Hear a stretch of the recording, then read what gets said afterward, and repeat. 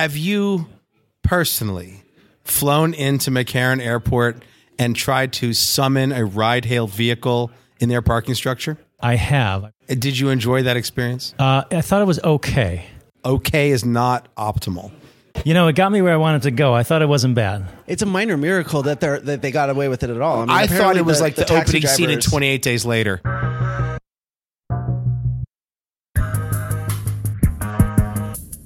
Let's move along. We're here with Karl Iagnemma, Oh, okay. one of the good actors and quiet voices doing real work in the autonomous vehicle space. And a fan of Civilization 2, apparently. No? Huge fan. Thank you guys for having me. Sid Meier games, Yeah. good? Almost always.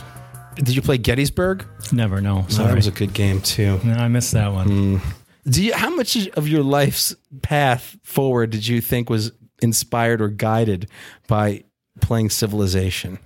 Very little, but I think it's representative. I mean, I was a computer kid growing up. I mean, my first computer was the original Macintosh.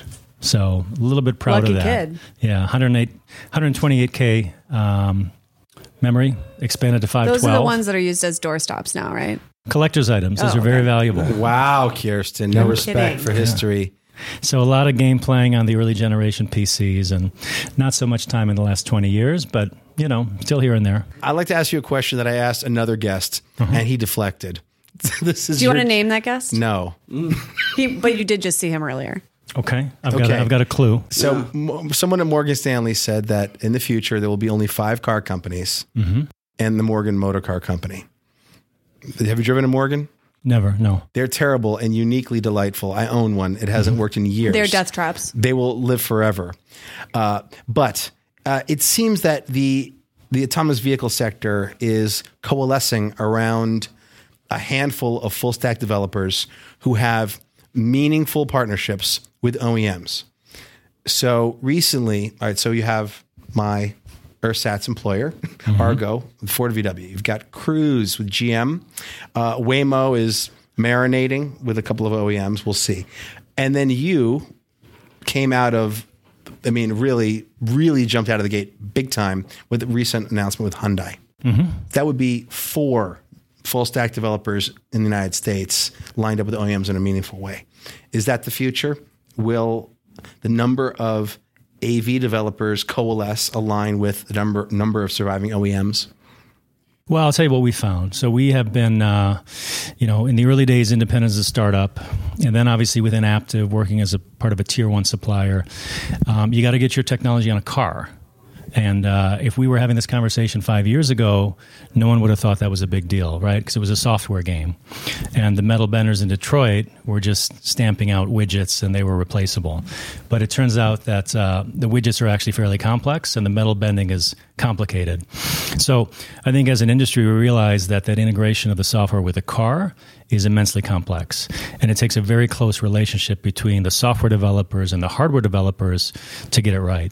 So we had relationships that I would characterize as, great relationships with OEM partners, but they were contractual relationships, arm's length relationships, whatever you want to call it, and productive. But when we thought about scaling, we thought about the future, we thought about building on next generations and next generations, we became convinced that you have to have a very, very close partnership. And that can take a lot of forms, right?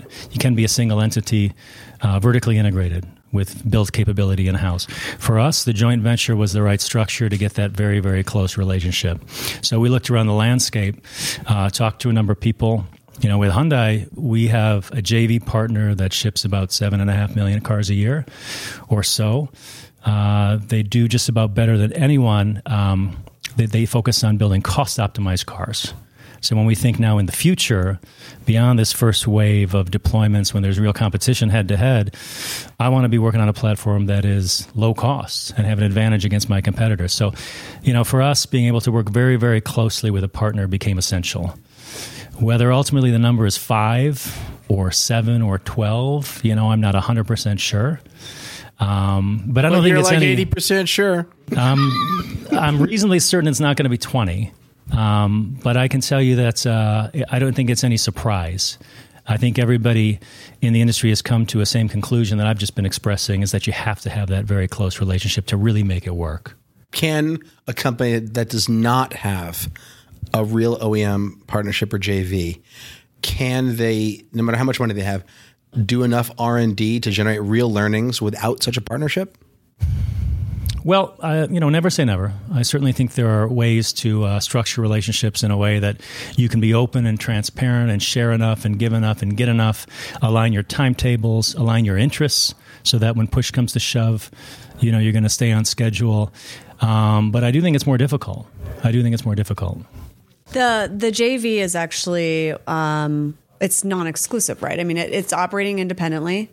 But I was talking to the CEO of Aptiv earlier today, and Kevin Clark. Yep, Kevin Clark. Yes. Well, they're on a first name basis, obviously. But we were talking about that and how it's structured, and I thought it was interesting that the way he laid it out, and I know that you're basically heading that up. So maybe you can talk about the business case a little bit, which is that this is non-exclusive, and that really, if you were to choose, and correct me if I'm wrong, to not go with Aptiv's underlying architecture for the demonstration vehicle that you're going to launch, you're actually open to do that. You could theoretically go with Bosch. You mean Hyundai here? Yes. Yeah. Yes. Yeah. Under the JV. Under the JV. Yeah. So they've the JV, given that freedom to do that. Right. Yeah. The JV is an independent business. It's a standalone entity. It's going to have a new name and a new brand. Have you picked a name yet? We haven't. No. Mm-hmm. Will it be better than NuTonomy? It's going to be hard to beat NuTonomy, at least in my heart. But the music seems to be getting louder. Yeah. The more you talk about yourself. It's not coming from me. No. I think it's coming from the speakers above. The party backdrop here. It's the party. Yeah, this is Autonocast after dark. So, it's a little bit more. We need to ease into the music. Where's that music coming from? What's that? And will it remain? We've taken care of it, I think. Yeah, it's been handled. They say AVs are right around the corner, but we can't control the hotel music infotainment. Right. Please go on, Carl. So what were we talking about? Well, the JV. So the JV is independent. So the JV, but that you really have the. I want to know: do you really have the freedom to sort of? Yeah, look, I wouldn't say it's the freedom; it's the mandate. So it's an independent business. So now I'm back in, the shoes that kind of similar to where I was as a startup CEO, running a business and trying to create value for all my stakeholders, right?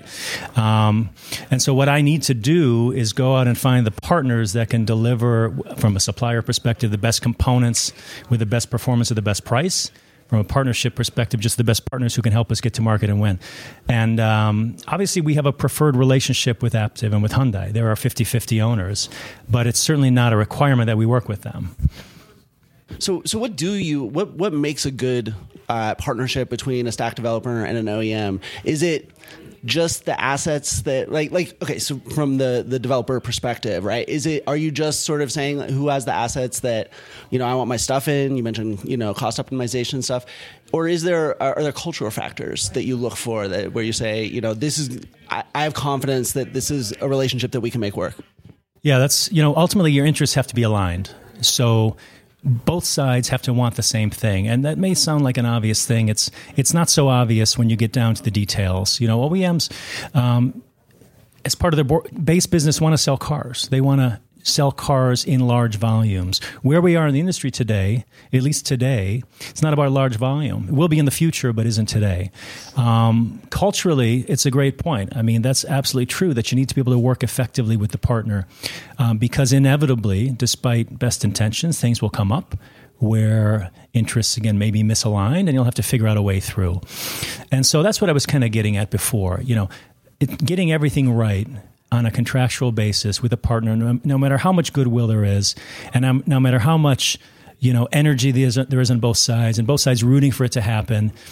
Often it's different businesses with different fundamental objectives. So you got to get that alignment. Do you? This is something we discussed a little earlier. Have you watched the movie Ford versus Ferrari? I haven't seen it yet. Okay. Is Alex in that movie? He No, but he will now market his own movie. Go ahead, Alex. Now is not this is the time for the shameless plug. All right. I mean, because the story of Ford versus Ferrari, though, I mean, that is a case of a big industrial manufacturer, sort of at a time when they were sort of almost part of what was the tech sector almost of its time, right? The auto industry. And they had to, reach out to these plucky maverick West Coast misfits to accomplish something they wanted to accomplish, which was also something that the misfits wanted to accomplish. And, they were very different cultures. And as the movie shows, like there were challenges in doing it. But ultimately, it was that shared desire to accomplish the same thing. So who's a misfit in this story? Because Aptiv's pretty well-established business. Are you talking about like back in the NuTonomy days? It's sort of like, startups in general and not that Aptiv is a startup, but I mean, I think you tend to think of software developers as kind of having a more freewheeling culture and a little different than a traditional industrial culture. Is that an issue? Or are the people who are working it on both sides sort of coming from similar places? Well, again, objectives are aligned. From a cultural perspective, I think it's actually really interesting. You've got in Hyundai, I would characterize a pretty traditional Korean company. I think they see in Aptiv, and I'm projecting now, this is my view, they see in Aptiv a business that's focused on software development, at least in my business. I think they see a lot of the startup elements, which we brought to Aptiv as part of the culture, and I think they see that as a positive. And so, in the JV, that's the culture we're going to try to lean toward, is a more entrepreneurial and startup culture. But going back to these partnerships, I think it's a natural evolution of just our mutual as a community understanding of this problem and its complexities. And I include myself in that. I mean, again, I started in the research domain.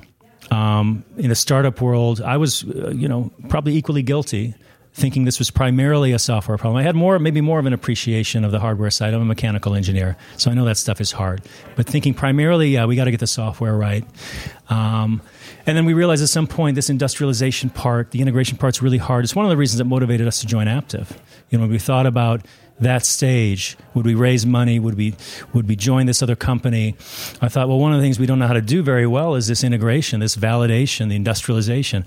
That's Aptiv's core business. So we said, well, join this. It's going to be great. That'll fill a real need in our knowledge base. And now you fast forward a couple more years with more knowledge under our belt, and we're realizing even to a greater extent, boy, even within Aptiv, which is a tier 1 supplier, for God's sake, they industrialize technology all day, but we don't build cars. And we actually believe now we need to have that deep partnership with a group that knows how to build cars at large scales. So hence the JV. Greetings, Autonocast Nation. Pardon the interruption. We know you're all anxious to hear the rest of the show, but we need a minute of your time. Actually, Kirsten, we need a few minutes. Okay, fine. Well, let's be clear. We don't need your time as much as your information. You might have heard that we have created a survey. Hold up. Let's provide some context here. What started as a fun side project has turned into something much bigger than we ever expected. And so it's time for us to grow up just a little. And to do that, we need to better understand our audience. We created a survey to do just that. The data fields are mostly optional, but the more you provide, the more you help. Importantly, we will never share your personal information with anyone. Filling out this survey is the most effective way to help us make this podcast everything it can be. So please take a few minutes to visit autonocast.com/survey and help us understand who you are and how we can improve. Thanks. So a question on the hardware side, although there's certainly software. I was talking to another one of your counterparts yesterday, Glenn DeVos, and we were talking about something that Aptiv is actually unveiling to investors today, which is a smart vehicle architecture. Yeah. And it was interesting when he talked to me about that and how that emerged, but it was basically the integration issue that was happening. Mm-hmm. And his view is that you cannot have a level 4 vehicle or even a passenger vehicle on the road today that's like, as you start to make those higher levels of automation without something changing in terms of the underlying architecture of the vehicle. So my understanding is that this smart vehicle architecture that Aptiv is doing will basically make it so that there no longer has to be these siloed boxes, right? Where you're trying to wire everything together in this very complex environment, and it's more streamlined and more efficient. So is every automaker that wants to have higher levels of automation going to have to do that? Are they hitting a barrier? And what prompted you guys to even do this? Yeah. So have you seen a wiring harness for a modern passenger vehicle? So I saw the wiring harness that I think actually Aptiv does for the autonomous vehicle for GM. Oh, you in did? the Orion. Yeah, I saw them and putting it in. that would be one of the more complex harnesses you're going to see. It takes like 6 people to put it in. Yeah, it's insane. It's incredibly complex. And this is only the beginning, right? So the complexity of the harness, the interconnects, obviously what we're talking about, power requirements, redundancy on these systems now that are driven by autonomous. It's created just this massive explosion of complexity on all these systems. And you look at this thing, this harness, and I mean, we tear down our cars just like I'm sure you do at Argo and build them back up. So you see these harnesses, you're adding to it. You're running out of physical space to add more copper. I mean, there's just no more room in the car. So you get to a point where you break the architecture. And so Aptiv, and this isn't my business now, this is part of another part of Aptiv, but I think they're really smart in focusing on this as an opportunity and saying, look, if we don't fundamentally re-architect, we're not going to be able to extend to more and more sensors and deliver more content. It's just not going to happen. And so that's what this smart vehicle architecture is all about. It's kind of a radical simplification of the underlying architecture so that you can keep building. You're right. And so my question is, will every automaker kind of have to go this route, whether or not they do with Aptiv, but this simplification, and if they don't, what is going to happen? Yeah, look, I think they will. I think they will, to be able to deliver systems with increasing sensor count and increasingly complex compute in a way that's redundant and reliable. I think you're going to need to re-architect. And, Aptiv will be one of the leaders in that. There will be others participating as well. It won't be only Aptiv, but Aptiv's off to a head start, I would say. Go ahead.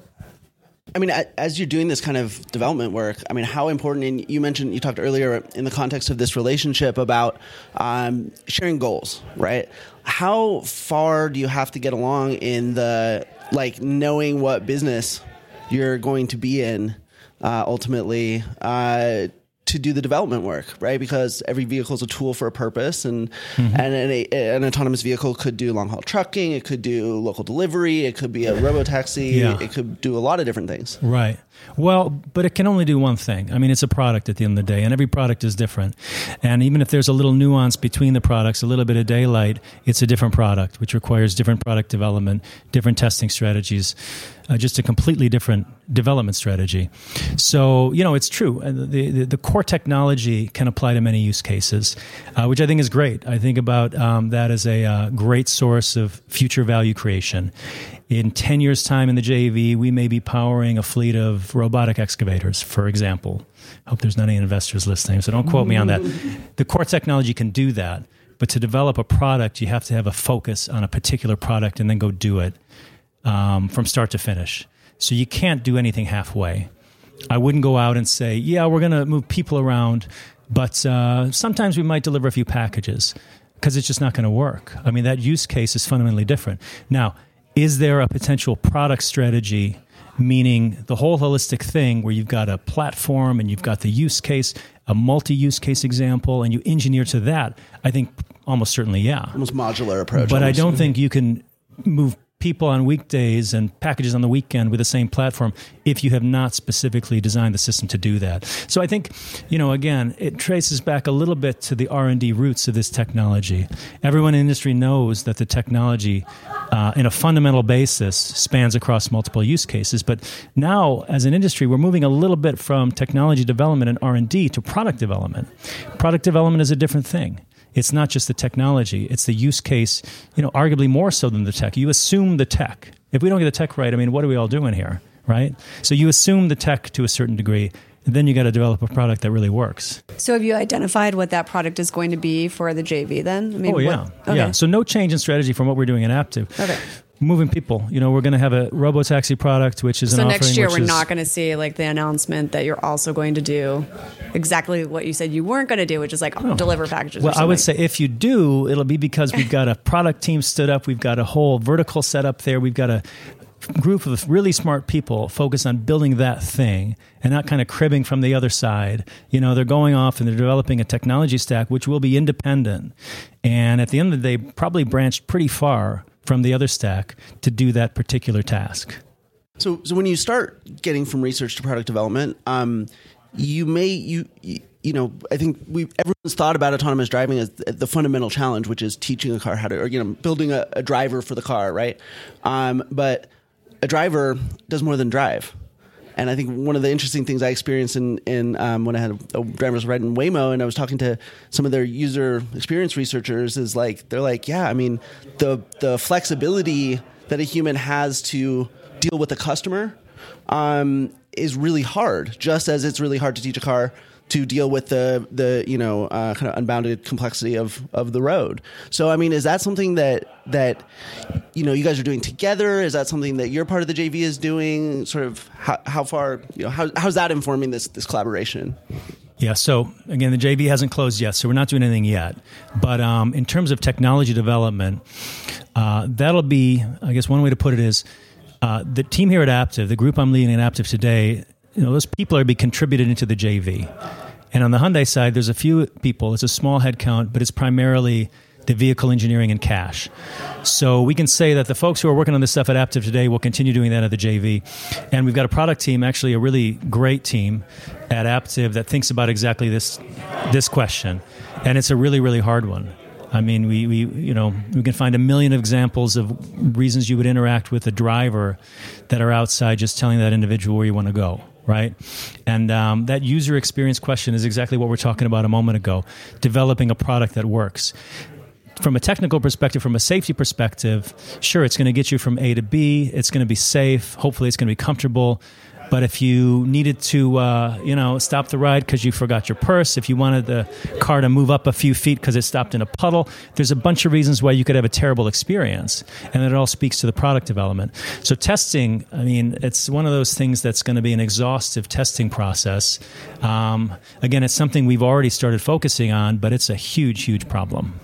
Are you learning specific things from the Lyft partnership you have here in Las Vegas? And that's one of the reasons you we do learned it. that flying taxis are unwise.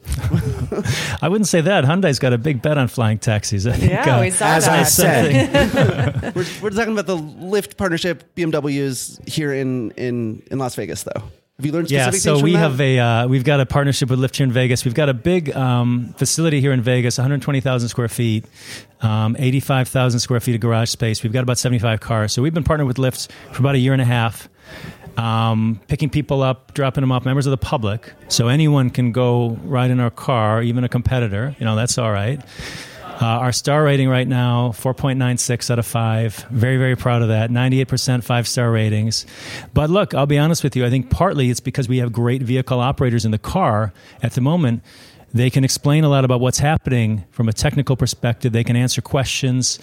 They can do a lot of the things that a driver does today. Now, they're also a lot nicer than the other Lyft vehicles. Oh, really? If you don't select the self-driving option, you don't get a BMW 540? Yeah, black with red wheels and a very nice Aptiv font on the side. It is a nice car. So don't you think that's a little bit of an unfair comparison? Actually, some of the reviews we get that are not 5-star ratings complain about not enough elbow room in the back seat of the 5 Series and not enough room in the trunk for the luggage. Because of I guess you have hardware back, a lot of hardware. Very little, very little. It's not a huge trunk, though, in the 5 Series. But again, speaks to product, right? You can have a great car, you can have great technology, and people may complain about other aspects. Look, it all counts. If they don't have a good experience, they don't have a good experience. But so we do learn a lot today, even having a vehicle operator in the car, about what people are looking for, what they like, what they don't like, when they get nervous, when they feel comfortable. The next evolution of that is driverless testing, and that's what we're working toward. When do you think you'll get there in terms of the driverless testing? So 2020 for us, initial driverless testing. It'll be in an ODD that's not Midtown Manhattan at rush hour. But that ODD, which starts fairly restricted, it expands over time. 2022 is when we're picking up and dropping off people in let's say a viable mobility service. So helping them get to work, helping them go to the grocery store, et cetera. And then 2025 is when we've talked about as a business to be generating meaningful revenue. From operating like a robotaxi service? Exactly, or would you have a partner with that? Would you have Lyft, which has the network, as a partner, or would Yeah. Aptiv handle all aspects So of we're it? not going to build our own network. I mean, that's capital intensive. It's hard. It's a very different business, very competitive, and there's great companies out there who have established great brands, and we have partnerships with some of them already. So our strategy is not to build that. We're going to partner on that side. We're going to build what we think we know how to do very well, which is the software, the vehicle, and what we call the command center, which is a cloud-based connectivity of all the vehicles so you can understand what's happening with your fleet. I'm sorry to bring this up, but I saw a few days ago an announcement that you're expanding your Vegas geofence to include the airport. Yeah, that's right. Have you personally flown into McCarran Airport and tried to summon a ride-hail vehicle in their parking structure? I have. I probably did it last about a year ago. A year ago. Yeah. Did you enjoy that experience? I thought it was okay. What did you think? But that's not optimal. Okay is not optimal. You know, it got me where I wanted to go. I thought it wasn't bad. It's a minor miracle that they got away with it at all. I mean, I thought it was like the taxi opening scene in drivers- 28 Days Later. I thought it was a horrible experience. Is that because you had to walk to the central parking? No, they were As probably- bad as trying to get a get in Tel Aviv? Well, get in Tel Aviv, at least it's like a nice warm environment. There's people around. There's food. There must have been hundreds of people fighting and clamoring to like these barrier walls. And then you have like 10 lanes. You mean to tell me that your vehicles are going to enter that structure and do pickups and drop-offs, or are you going to have a dedicated AV location? So here's what I'll tell you. So airports are very important because that's where a ton of demand is located for ride hail. A massive fraction of ride-hailing demand either originates or terminates at an airport. So you got to be able to service airports. Airports are also very complex. From an airport perspective, airports across the country are dealing with congestion in part due to people using ride-hail. So you got to solve this use case both from a technical perspective and from a partnership perspective. So what we did with McCarran is we went to them and we said, look, here's the problem. We want to pick up and drop off at the airport. Some parts of it are hard and complicated, and from your perspective, those are also the parts where you don't want to add congestion. So the answer from our perspective was to find a dedicated area where we can operate. We can viably operate there. We can drive there. We can park. We can pick up. We can go off on our way. From their perspective, it's a solution in part to their congestion. So we are, just starting to learn about this airport use case. To me, it's potentially scalable. You don't always have to solve the very hardest technical challenge. This is not a macho thing or anything like that. You don't get extra points for that. You get points for picking people up and then dropping them off. And so however we can make that work, and if we can make our partner happy, that's just a double win. But as a counterpoint, I mean, I'm pretty sure you guys are the first AV company picking up and dropping off at airports. As far as I know, for yes. what it's worth. Yeah. As far as I know, that's the case. You were amazingly modest about that.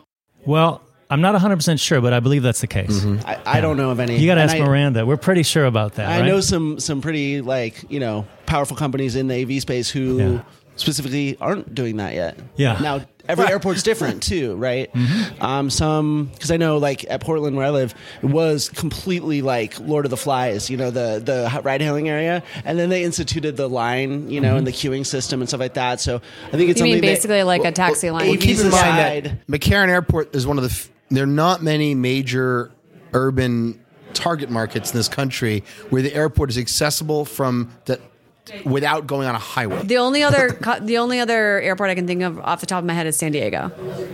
You could go right into downtown from the airport. And Well, we you could go on launch something highway there. to the airport. Oh, really? Yeah. Here. Here, we can. Yeah, we do. Yeah. But you also can take surface roads. You're right. And when you go on the highway, what is the max speed of the vehicle?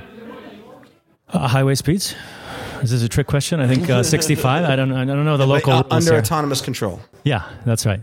Yeah. So back in the day, Aptiv previously, this is before I joined, so this is a little bit of a history lesson. 2015, it was a 3,400-mile coast-to-coast drive from San Francisco to when it was New Delphi, York, back right? in the Delphi days. And so they actually started from a highway use case and came to urban.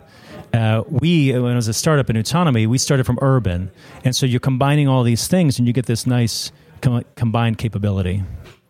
So I think in a minute or two, just because there are some people here, we might allow some folks to join in just for the last like 5 or 10 minutes if you're okay with that. Have you checked to see? Depends if on Karl, the folks. I mean, some of those folks. I don't know. Questionable.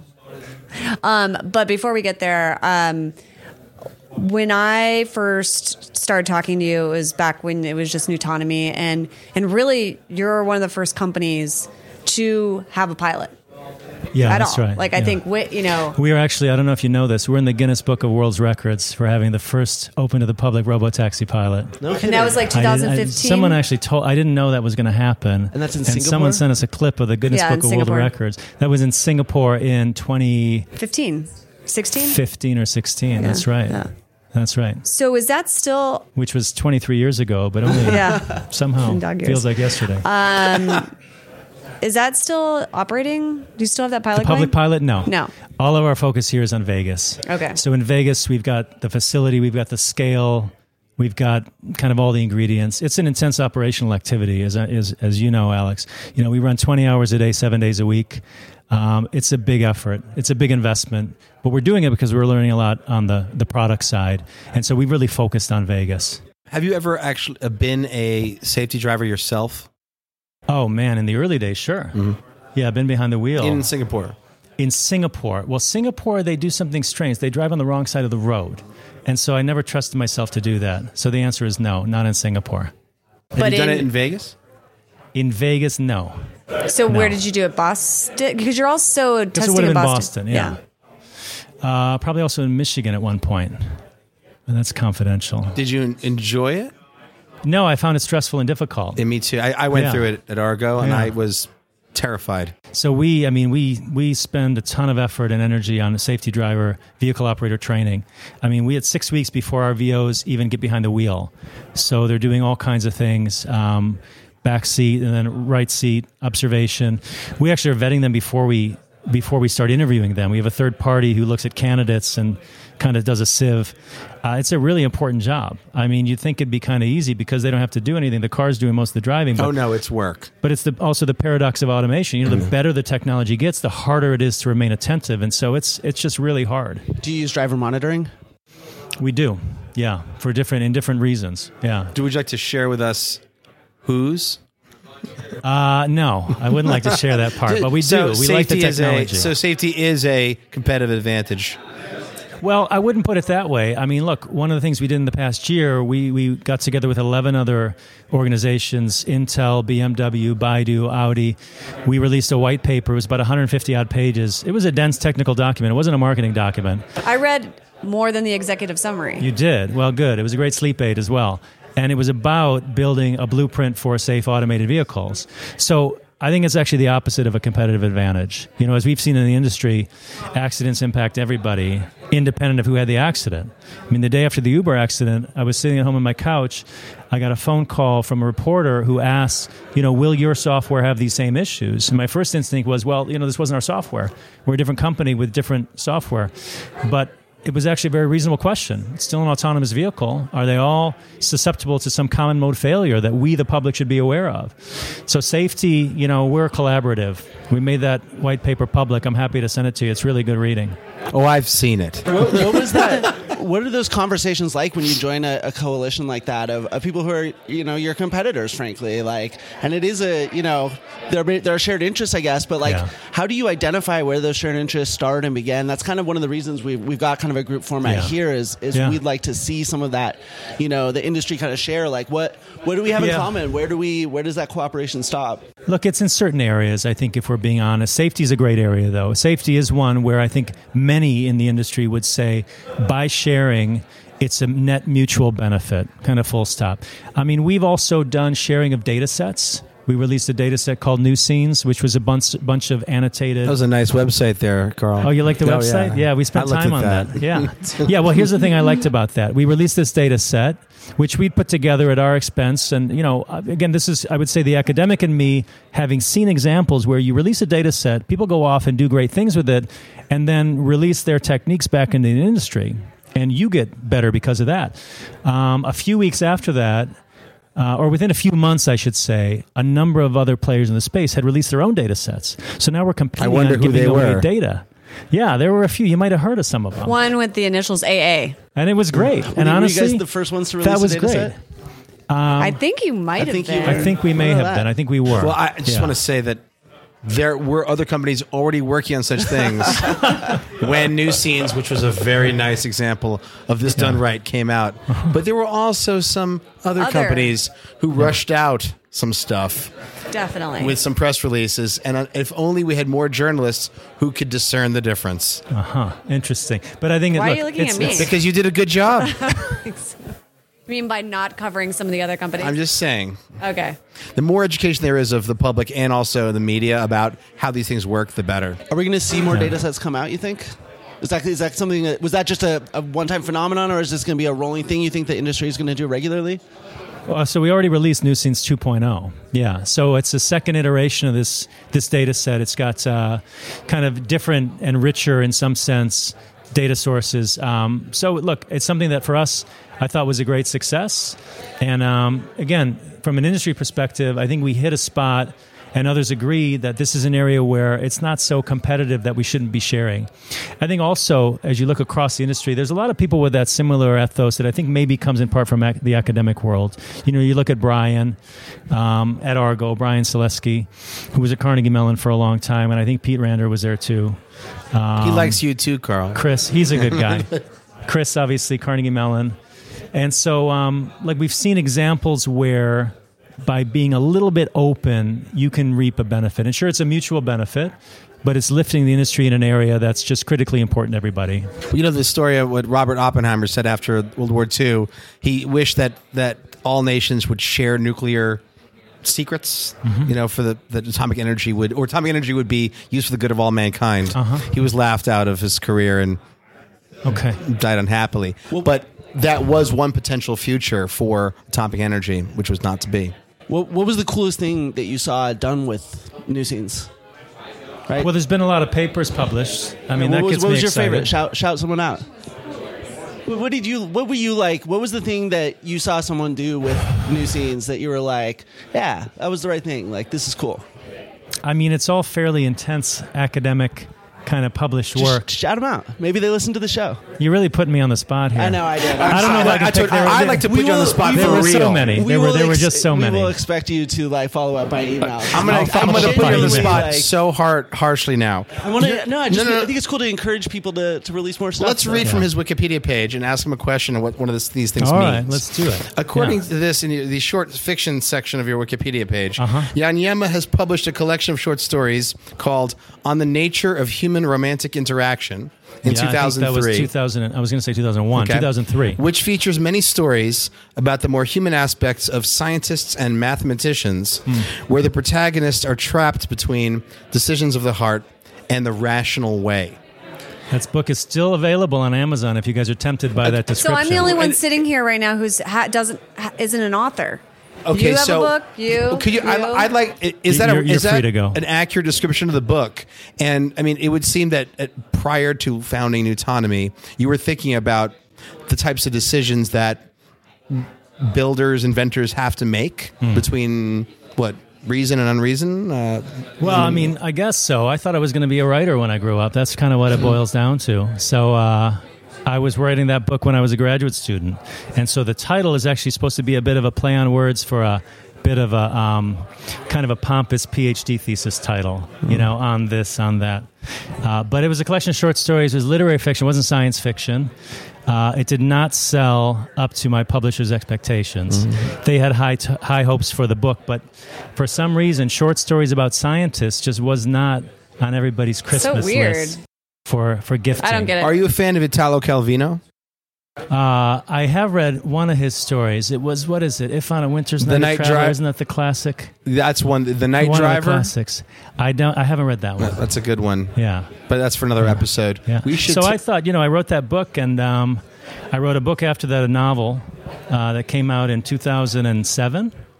And so it took me 4 years to write that novel, and the advance I got to write that book divided by 4, I concluded, was not enough to actually support a family. And that's the Expeditions. The Expeditions, yeah. And which is the story of an estranged father and his son's voyage throughout the wilderness, 19th century Michigan. Is that a family story? 1846, I think that was. Yeah. Is that based on a family story of your own?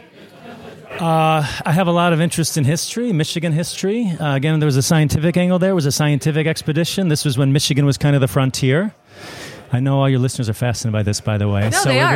It was an expedition to northern Michigan in the 19th century to explore the frontier. And it was a great experience. I will tell you, writing a novel is harder than writing a PhD thesis. I will tell you that with absolute certainty. It's so hard that I never wrote another one. Well, we're going to not let Alex read off your Wikipedia page anymore. I'm sorry. I'm just picking on you. We learned a lot about him in the last 5 minutes. It is. We have. But I think that since Carmera is helping us host the party, I want to give the mic to Ro Gupta, who's with Carmera. Okay. See if he... What's your burning question? I actually just... the 2 questions ago, I was curious to ask a follow-up. I feel like you're alluding to, especially I feel like last year, 2019, was kind of the year of safety, to oversimplify it. A lot of papers, coalitions, AVS Symposium, all the keynotes, safety, which is great. And I think, to your point, most people would say we're not out to compete on safety. If anything, we want to collaborate so that, everyone ends up better. However, I'm very curious in your case. You guys are pretty unique because you're part of a tier 1 now, unlike really anyone else in your peer set. And in our experience, we're also asked to track the different standards, UL, ISO standards, SOTIF, et cetera, as a mapping company. And one of the things we've heard from certain tier 1s is even if they won't say we're trying to compete on safety, they do think that being safety rated and getting safety rated faster than their competitors can be a real edge. So I'm very curious, being part now of a tier 1, whether that is part of the competitive strategy for you guys. Yeah. Well, I think there's a bit of a distinction. I think there's a little bit of a distinction. Being safety rated, usually when people talk about that, they're talking about having a component or a system meets some level of certification, an ASIL rating, for example. And what that is really, at the end of the day, it's an enabler for the product. You have to achieve that rating before you've got a safety system, for example, that you can put into the marketplace. So I view that as a little bit of a nuance. That's saying we want to get to market as fast as we can, and to do that, one of our gating items is to have a safety-rated camera or a safety-rated, software stack, whatever the case may be. But collaborating on safety, look, let's be realistic. We're not going to give away a secret that's going to let one of our competitors vault ahead of us by 3/4. That's unlikely to happen. But you want to share... So safety is a competitive advantage. No. You want to share information that's going to raise everyone's level and common understanding and common agreement of how we should be thinking about building a safe car. That's what we're trying to do. Now, everyone will go about that task in a slightly different way. This white paper we talked about earlier, like I said, it's a blueprint. It's not a recipe that you follow line by line. It's a blueprint. And so when you color within those lines, everyone will have their own specific strategy. It'll take them different amounts of time, and they'll have different partnership strategies around it, et cetera. So there's more to it than just the blueprint. But we want to make sure everybody's starting from at least a common basic understanding of what we're talking about when we say we want a safe system. I guess just to push that a little bit more, do you feel maybe more pressure, though, than, let's say, some of your peers, or either pressure or the motivation, to really embrace, the standards and the ratings and, whether ASIL, whatever people converge to, or do you think you're... I don't know that we feel more or less. I think everybody that I've spoken to probably views it similarly, in that if you go into the market, you have to have a product that's the state of the art. The absence of that will just expose you to a lot of, arguments that you were not sufficiently careful in releasing your product. And so the state of the art today requires you to have certain ratings of certain components, certain systems, etc. There's an automotive standard that doesn't fully cover everything in autonomous, because autonomous is the frontier, but it covers a lot of it. And look, Aptiv, I think probably partly to your point, has been developing active safety systems and validating them and putting them in the market for a long time and dealing with that whole life cycle around it. So they have a certain set of standards that they work to. I don't think anything that we've been doing in autonomous has changed their thinking about what's suitable, what's what's appropriate, what they need to do. It's been pretty consistent because, again, they've been doing this for a long time. I do think that's probably somewhat unique. I think possibly there's other groups that have come in that maybe don't have as much experience in developing safety critical systems, and they say, well, where do we need to fall on this continuum of ratings, standards, safety case, argumentation, etc.? So following up on that, there's some parts of safety systems that don't fall into existing standard bodies, right? Like ASIL 26262 or like those sorts of, or ISIL 26262. Those sorts of standards don't expand to cloud-based systems, to like software. You're obviously using those systems today. Right. So given that you're using those, how do you think about safety within those platforms? Yeah, that's a really good question. Do you want to like build out a rating system that covers them? Yeah. Do you do something else based on ISO 26262 or Right. ASIL or something else? How do you extrapolate into that space that you're operating in, but there aren't standards that you need to conform to? Yeah, that's a great question. And I think this is another good example of an area where we see collaboration and groups working together.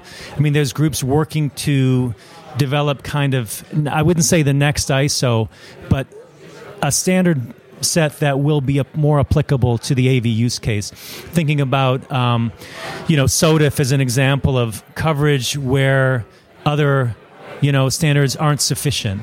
There's activities. To be fair, SOTIF, safety of the intended function. Safety of the intended functionality. That's we right. better broke down the acronyms for some of our listeners. Okay, right. Thank you It's for hard to know pointing what that that out. one is, yeah, yeah. that's an important one. It picks up where some of these others standards leave off.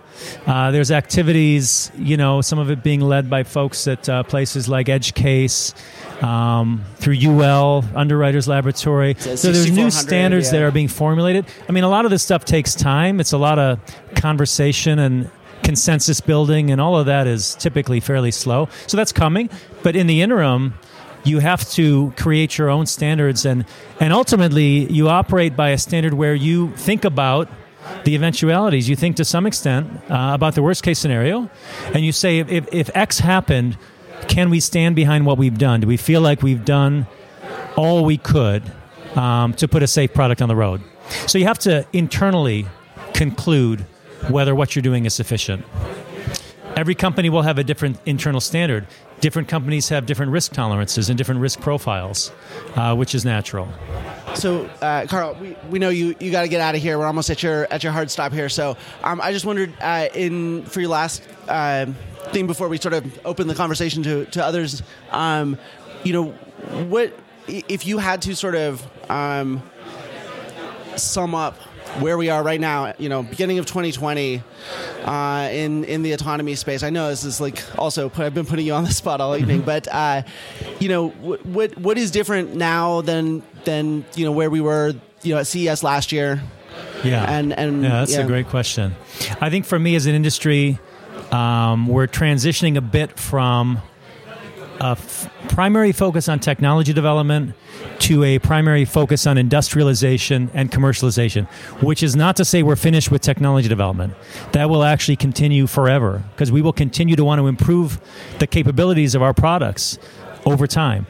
But we understand, I've certainly understood, I think when I look at the industry, I think there's a collective understanding that it's not just about the technology.